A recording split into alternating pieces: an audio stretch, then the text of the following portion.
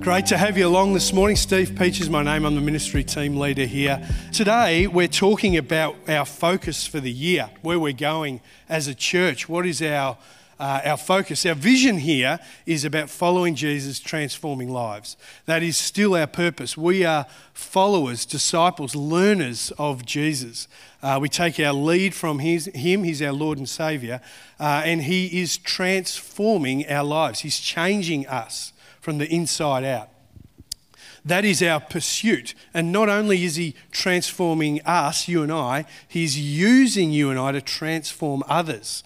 We bring mission and ministry to the community around us and further, and other lives get changed as we surrender ourselves to Jesus and allow Him to work through us. That's our vision, that's our purpose. We're still doing that. But each year we have a particular focus on what it is that we'll sort of play into. Last year we talked about the focus around the goodness of God. We tracked through the series for the whole year, essentially looking at the character of God and how God is inherently good.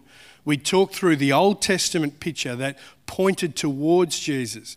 Then we talked through the New Testament and saw in more colour how Jesus is the embodiment of that goodness, the character of God.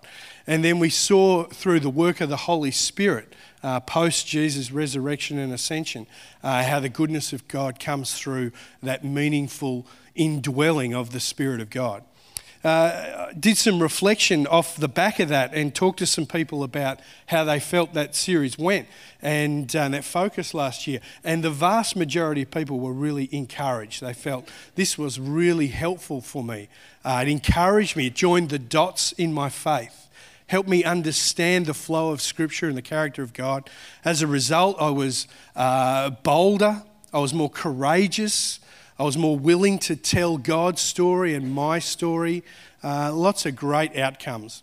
There are a few reflections that said, I understood all that and it was helpful, but there was a bit of, so what? God is good. How does that play out in my life practically? What does that really mean for me? So we took that feedback on board. You might be wondering, how do you even get to a focus for the year? How do you come up with this? Do you go up onto the mountain, Moses style, and God speaks to you? Well, it's not quite like that. Our structure here at Southport is we have a team approach to ministry. So we have a pastoral team and we have an eldership. The eldership and the pastoral team make up the broad picture of what governs our church. And so I will talk to people. The ministry team leader role is my role, but I'll talk to Bryce, he's our executive pastor, and all of our pastoral team. Talk to our elders, we pray, we consider. It's been a process for me that's been going since about the middle of last year. And so all of that to say, it doesn't just get pulled out of the air. It's not one individual. It's a team approach as we think about what God is doing in our midst and what He wants to do going forward. So all of that said, our focus for 2024, collectively agreed on by our leadership, is the concept of going deeper, having a deeper walk with God through His Son Jesus, through the presence of the Spirit of God in your life. What does that look like? Well, that's what we're going to unpack this year. But let me just pray first, and we'll just kind of dig into that just a little bit. Does that sound all right? Yeah, okay. I'm going to take that as a resounding, affirming yes. So I'm going to pray, and we'll move forward. Lord, we just thank You for the opportunity to be in church this morning, to bring our hearts before You in worship, to bring our voices, to raise our voices with affirmation and love towards You. To share around the Lord's table as Bryce led us just moments ago, reflecting on the gift of salvation only accessible through the person of Jesus. And just now, as we open the Word together, we would ask that You would really speak into our hearts. You would draw us to You as we think about what it means to go deeper in our faith, in our journey with You. We commit ourselves to You at that end. Amen. So if you don't know this, you might be new to the church. I'm the ministry team leader here, but I'm also a chaplain in motorsport. I've been doing that since 2008, involved in motorsport. So I'm occasionally at race meetings and mixed with people in motorsport, etc. I did a wedding a few years ago for a racing car driver and his now wife. And it was a good time. There were lots of racing car types there. And the service went really well. The photos were done and it was time for the reception. And the wedding and the reception were on the same site. And so we've moved into the area where the reception is going to take place. And the seats are all allocated. So I've walked up to my seat. There's a guy already there. And I know this particular person. I'll call him Darren. That's not his name, but I've known him for quite a number of years at this point, and he's a marketing manager for a large national brand. If I told you the brand, you'd know who it was. And Darren's there. He's a sponsor guy. He organises money, supports motorsport teams, etc. And so as I'm walking up to my seat, he turns around, looks, and he's a pretty sanguine guy, a noisy type, life of the party type fella, and he gets all excited and he says, awesome, I'm seated next to the priest. But he meant that in a really positive way. So I sit down next to him and he just switches on straight away, starts talking at me, telling me about his history, his story, about what he thought of the service, a bit of his Catholic background, and he wasn't drawing any air. I don't know where air was coming into him from, but he was just going constantly. And the wedding party arrive, and they are announced, and he's still talking. He's got his back to them. They're over there. He's here, whack, whack, whack, going a million miles an hour. Then they're announced. They're all seated, and then the MC is speaking and calls me up to say grace, and Darren's still on it. And I put my hand on his arm and said, mate, just hang on a second. And I stood up and I went up to the front. I acknowledged the couple, thanked them for the day, thanked their families, prayed a blessing over them and the meal, and then sat down. Now, as I'm walking back to sitting down, Darren's staring at me. His mouth is closed now. And I sit down and he says to me, did you just make that up? Did you prepare that? Did you just make that up? And he was astonished, right? And he then started talking again. He started telling me about his own journey and gave me a bit of self-reflection. And he used this phrase at the end of his monologue. He said, Steve, I'm as shallow as a car park puddle. It stuck with me because I was quite amused by it. I think that's quite funny. In the sense of the description, I'm as shallow as a car park puddle. But it wasn't something that he was using as a badge or a trophy. There was genuine lament in his voice. As a 50-year-old, he's talking to me, reflecting on his own life, saying, Steve, I have no purpose, no meaning, nothing to live for, to drive me forward. I've got a list of dysfunctional and broken relationships, and I'm as shallow as a car park puddle. You might hear that and think to yourself, I know some people like that. I know some people who are really lightweight in their sense of conviction and purpose and the things that they really are on about, the things that they have deep sort of conviction about. They're pretty light in that area. Or you might even say to yourself, actually, there's a bit of me in that.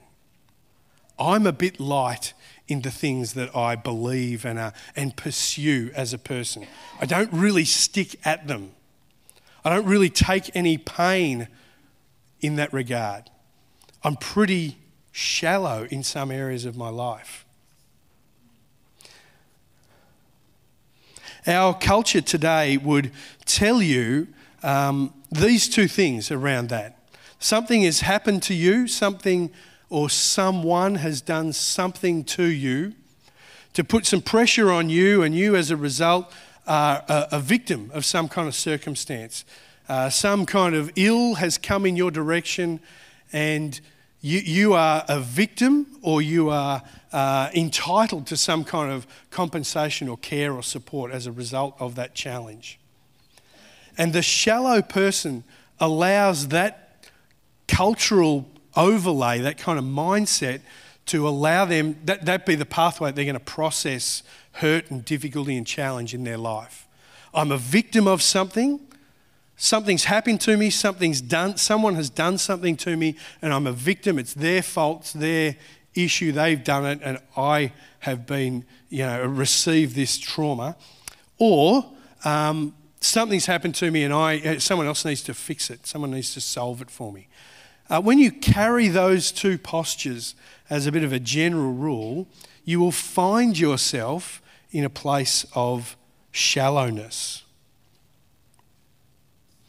I can tell you at this point in my life, as a young man who's had a minor fall recently,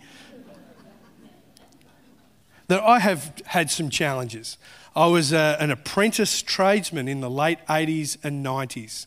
So I can tell you I've had a bunch of people do stuff to me, right? Things have happened to me at the hand of others.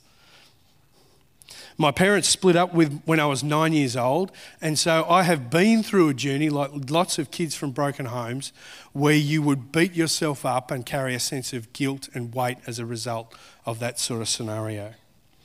My mum battled alcohol for all of my adolescence, and so I have lived through and participated in the challenges around blame and pressure in that sort of home-based environment. I've conducted many funerals as a pastor and a chaplain, and I've conducted or participated in leading the funerals for 3 of my 4 parents or in-laws, as well as my own firstborn son. So I've walked through the journey of grief as well. So I sit here today telling you I know what it's like to have things happen to you or things happen at you, around you, etc. But there's a choice for you and I to make right in that moment. When you think about your own journey and how you want to respond to the challenges and the hurts and the pressures that come either from your own decision making or from challenges around you or things from other people, you have a choice to make. You can get busy, get back to work, soldier on, tough it out, which is the Australian male way, but cuts across both genders as it turns out. And you will find yourself getting further down the journey of life and reflecting that you are more shallow than you want to be. You might even say I'm as shallow as a car park puddle. Or you have the opportunity to investigate that tough stuff of life. What is going on here? What does it look like for God to be present? Now, you might say, hey, listen, Steve, don't dismiss that concept of pushing that stuff away. You might be sitting there saying, I've faced some tough stuff, and pushing that stuff away and bearing it is a legitimate journey that I'm actually willing to take. I don't want to investigate the hard stuff of life. I don't want to investigate the pain of my history or the battles that might be on my path. If that's you, I just want you to know, actually that's your choice. If you're a follower of Jesus and he is your Lord and Saviour, then you are saved and he holds you in his hand, right? You have an eternal destination that is with God. That's good news, and if you come to our church here at Southport, there is a place for you. You're part of the community. There is gifting that God has bestowed you with, and there's a place for you to serve. If that's you, we're wrapped you here. But at the same time, as your pastor, it would be wrong for me to not let you know that there is more than what you're currently experiencing. God has something more for you than just kind of having to endure these difficult seasons or times or experiences. There is something more, but it requires you to go deeper.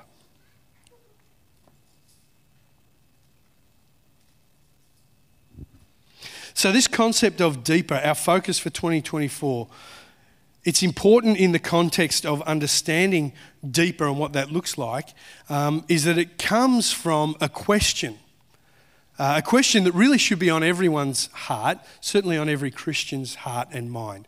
What does it look like, or how does a person grow? How does a Christian grow?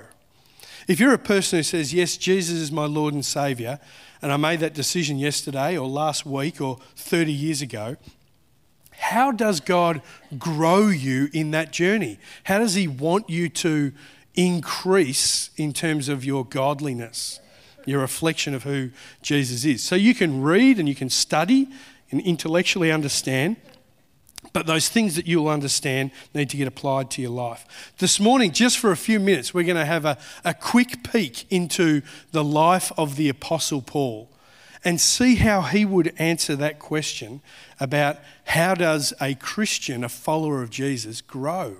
How does that look? In Ephesians chapter 3, Paul is telling his own story, a part of his explanation or his teaching here to the church at Ephesus. He gives a bit of his own journey as he unpacks that. Remember, the Apostle Paul is a guy who's grown up in the Jewish system. He has been fast-tracked in his education. He sits under the elite, highest level teachers in the culture that he exists in. He's A+, top grade, fast track in terms of the Jewish system and the religiosity of the law. He's fast tracking to high Pharisee status. Chapter 3, verse 7 says, I became a servant of the gospel by the gift of God's grace given me through the working of his power. He was already a servant of the Jewish system and a deliverer of the law and the requirements of the law, and judgment of those who would depart from the law. But here he's saying something changed in me.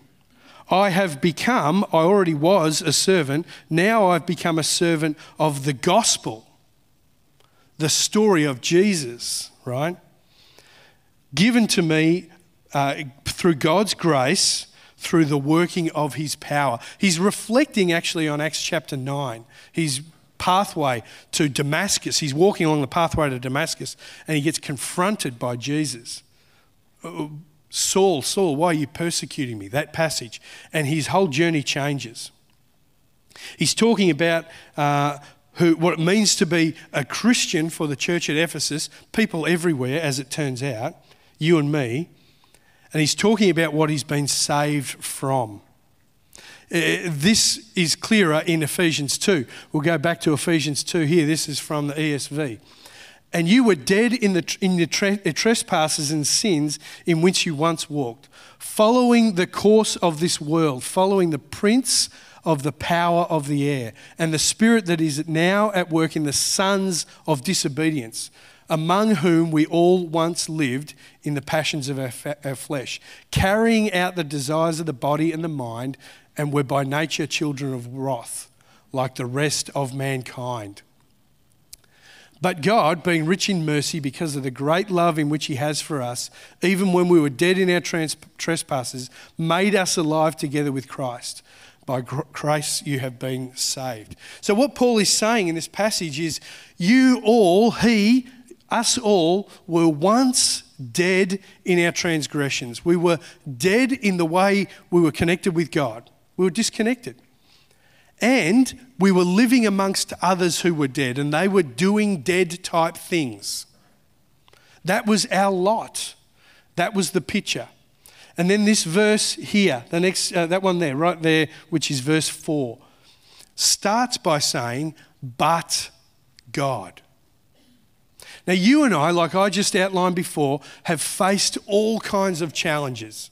And if you haven't yet, you will. All sorts of things that will happen to you by your own decision, the hand of another person, a catastrophe of some description, but God. John Corson, in his commentary on this passage, says these two words are some of the most important in Scripture because you can get stuck in the challenges you face. And you can look heavenward and say, there is no God and he doesn't care. Or you can operate dismissing all of that, living it as a shallow car park puddle.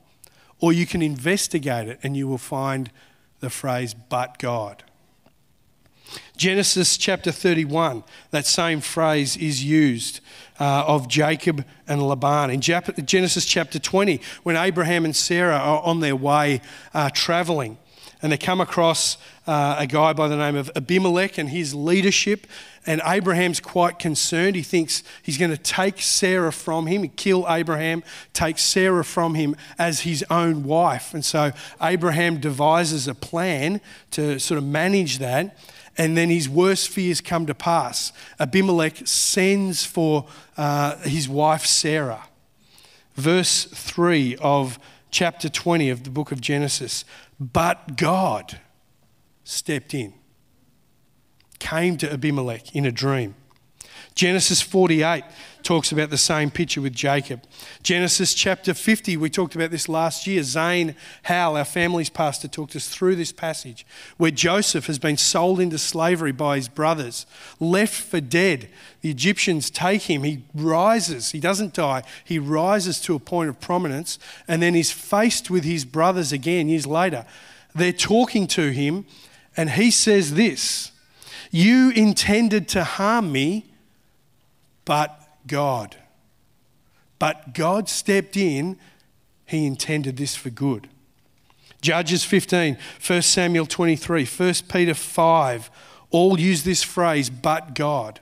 When you and I feel like we're at the bottom of the barrel and there's nothing left and you're scratching the bottom only to find another barrel below it, right? This is the worst of the worst. You think nothing could go right now, but God steps in. 1 Corinthians 10, when Paul is talking about the sin in his own environment and the way people manage sin and temptation that comes at us.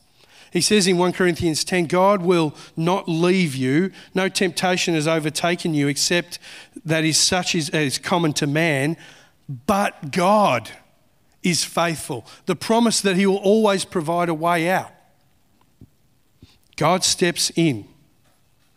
And so here in Ephesians 2, Paul is reflecting on his own journey, the journey of sinners across the planet, and says, you've done stuff and things have happened to you, but God. But God steps in.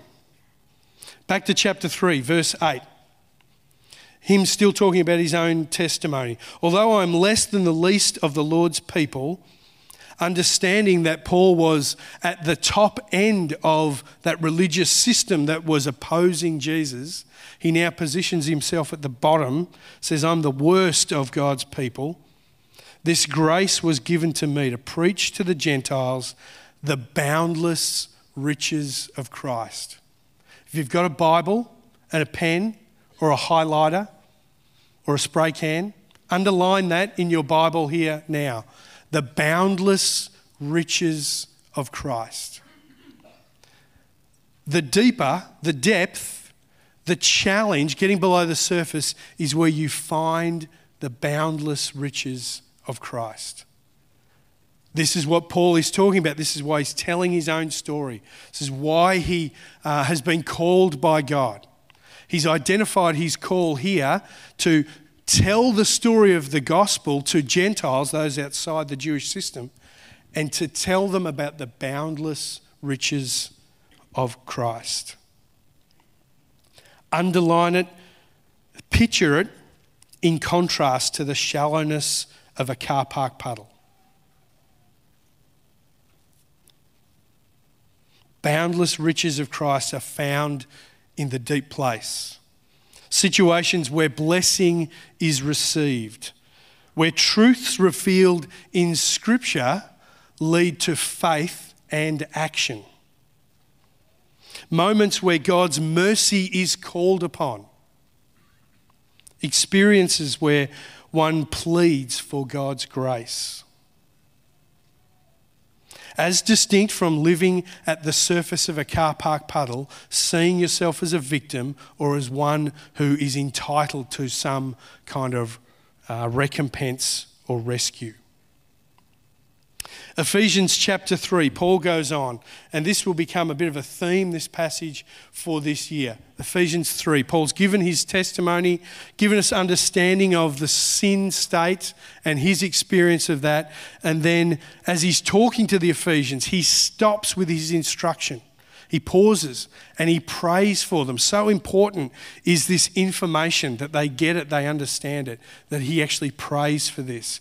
For this reason, I kneel before the Father, from whom every family in heaven and on earth derives its name. I pray that out of his glorious riches, he may strengthen you with power through his Spirit in your inner being, so that Christ may dwell in your hearts through faith.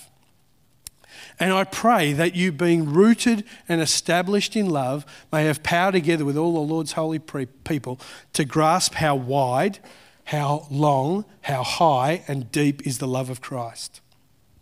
And to know this love that surpasses knowledge, that you may be filled to the measure of all the fullness of God. This is the heart of Paul. This is his purpose. This is why he does ministry. This is what God has called him to. Stopped him on the road, blinded him, took him out of the system for years to refine his theology so that he could pass on to the people at Ephesus, the whole early church, to you and I, how deep, how wide, how long, how high is the love of Christ. You don't get that from the top of the puddle. You have to go deep to find out what the boundless riches of Christ are about. Here's a Jesus-like lesson on such things. Luke chapter 5. Jesus has been teaching on the side of the sea at Galilee there. He's been in a boat, Peter's boat. It's just sitting on the edge of the water. Peter has been fishing all night and he's cleaning and fixing his nets on the shoreline. There's a big crowd around. And Jesus finishes his teaching and he says to Peter, push out from the shoreline here to the deep water. Peter's in the boat with him now. The process of fishing in this part of the world in this time was you would fish the shallows during the day and you would get a moderate catch of fish. Enough to sell some at the market, feed your family, come back the next day, work that process. During the day, it suits, lifestyle, etc. But if you wanted a bigger haul, if you wanted to really grow the business, if you wanted to expand and wanted to see great things come, you have to push out to the deep and fish the water at night in the deep water. Now, Peter's just been doing that. He's a person who is pursuing the bigger thing. He's happy to work hard. He's made sacrifices to do that, and he's fished all night. Jesus says to him, Peter, I want you to push out to the deep. But this isn't a fishing lesson. Peter's the fisherman. Jesus is a carpenter. This isn't actually a fishing lesson. It's a lesson about life and about the ministry that he's about to be called into. If you know the story, you'll know that Peter resists at this point. He pushes back. Master, we've fished all night. Haven't caught anything. You don't fish the deep during the day. It's a fruitless exercise. I'm tired. The nets are a bit damaged. Please don't make me. It's not worth it. It's too hard. And probably with a tone of, I know better. Because I'm a fisherman and you're a carpenter. They're the call signs of the victim and the entitled. I'm tired, don't make me, it's not worth it, it's too hard and I know better. But the story goes on. Peter does it anyway. And he produces a massive haul of fish. If there was one major outcome that I would have hoped for 2023 and prayed into repeatedly as we walk through the Goodness of God series, it would be that we as a church would understand cognitively get the picture that God is good. His character is good. He can be nothing but good. And that you would be willing, I would be willing, to press into that goodness when tough times come. That we would be willing to apply it. That's what the picture of deeper is about. We believe that God is good. We've seen it. We've worked through it. Now, how does that live out in reality? Peter says in verse 5, chapter 5 of Luke's Gospel, "But because you say so, I will let down the nets." Everything within Peter says this will be a fruitless exercise, unnecessary, and I don't want to. But because you say so, I will let down the nets. Willing to go to the deep. Here's how Jesus sees you. The Jesus who is calling you into the deep, to asking you to investigate the challenges and the battles that you face, the sin that comes externally at you or that you have generated from within. This is how Jesus sees you, the one who's calling you into that. John 15, "I no longer call you servants because a servant doesn't know his master's business. Instead, I've called you friends." God is good, you are his friend, and he's calling you to a deeper place. Elsewhere, Scripture uses this phrase and uses this picture as heirs and co-heirs, or sons and daughters. You're an heir, son and a daughter and a friend of Jesus, who is good. He is good for you. So here's a question for you. What does it look like for you to go deeper in 2024? What would it look like for you to go deeper in your engagement around worship? Not just singing songs on a Sunday, but actually reflecting a heart of worship in other settings, in this setting and in other settings. What would it look like for you to go deeper in prayer? Rather than just bringing a list, actually wrestling and surrendering, releasing the purpose and the idea into God's hands. What would it look like for you to go deeper into mission? To participate, to serve the kingdom, both locally here or maybe further afield? What would it look like for you to go deeper in the context of generosity? Not just giving out of your abundance or leftover, or giving the week you're here and not the week you're not here, but actually giving, being generous when it costs you something. There's sacrifice to be made. I had to go without that so I could give that. What would it look like to go deeper in terms of serving, using your gifts? Not just in the area you love, but maybe serving in a way that actually requires you to step up a little bit. They're all pretty doable in a church environment because they're personal, they're measurable internally. But maybe going deeper with Jesus this year is calling you into something more profound than that. What would it look like for you and I to go deeper in the context of forgiveness? What does it really mean to forgive somebody who's wronged you? How might God want to take you deeper into your faith journey by using a painful situation in your life journey? What does it look like to go deeper in repentance? As distinct from saying, hey, I'm sorry I was a sinner and I told you that when I was converted when I was 15. What does repentance look like now? What does it mean to go deeper in your grief, the challenges you've faced? The culture that we face, that we live in, tells us to dismiss that. Get back on board, get busy, get back to work. Time heals all wounds, etc., etc. But what does it mean to investigate where God is present in the context of grief? Deeper in terms of your purpose, deeper in terms of your faith. Hebrews 11 tells us that it's impossible to please God without faith. How do we investigate that in a deep way? These are the real things of life and following Jesus. Coping with dysfunctional relationships, cancer diagnosis, of the loss of a child. These are the things that some people say God does not exist. I'm convinced now because I had to face this thing.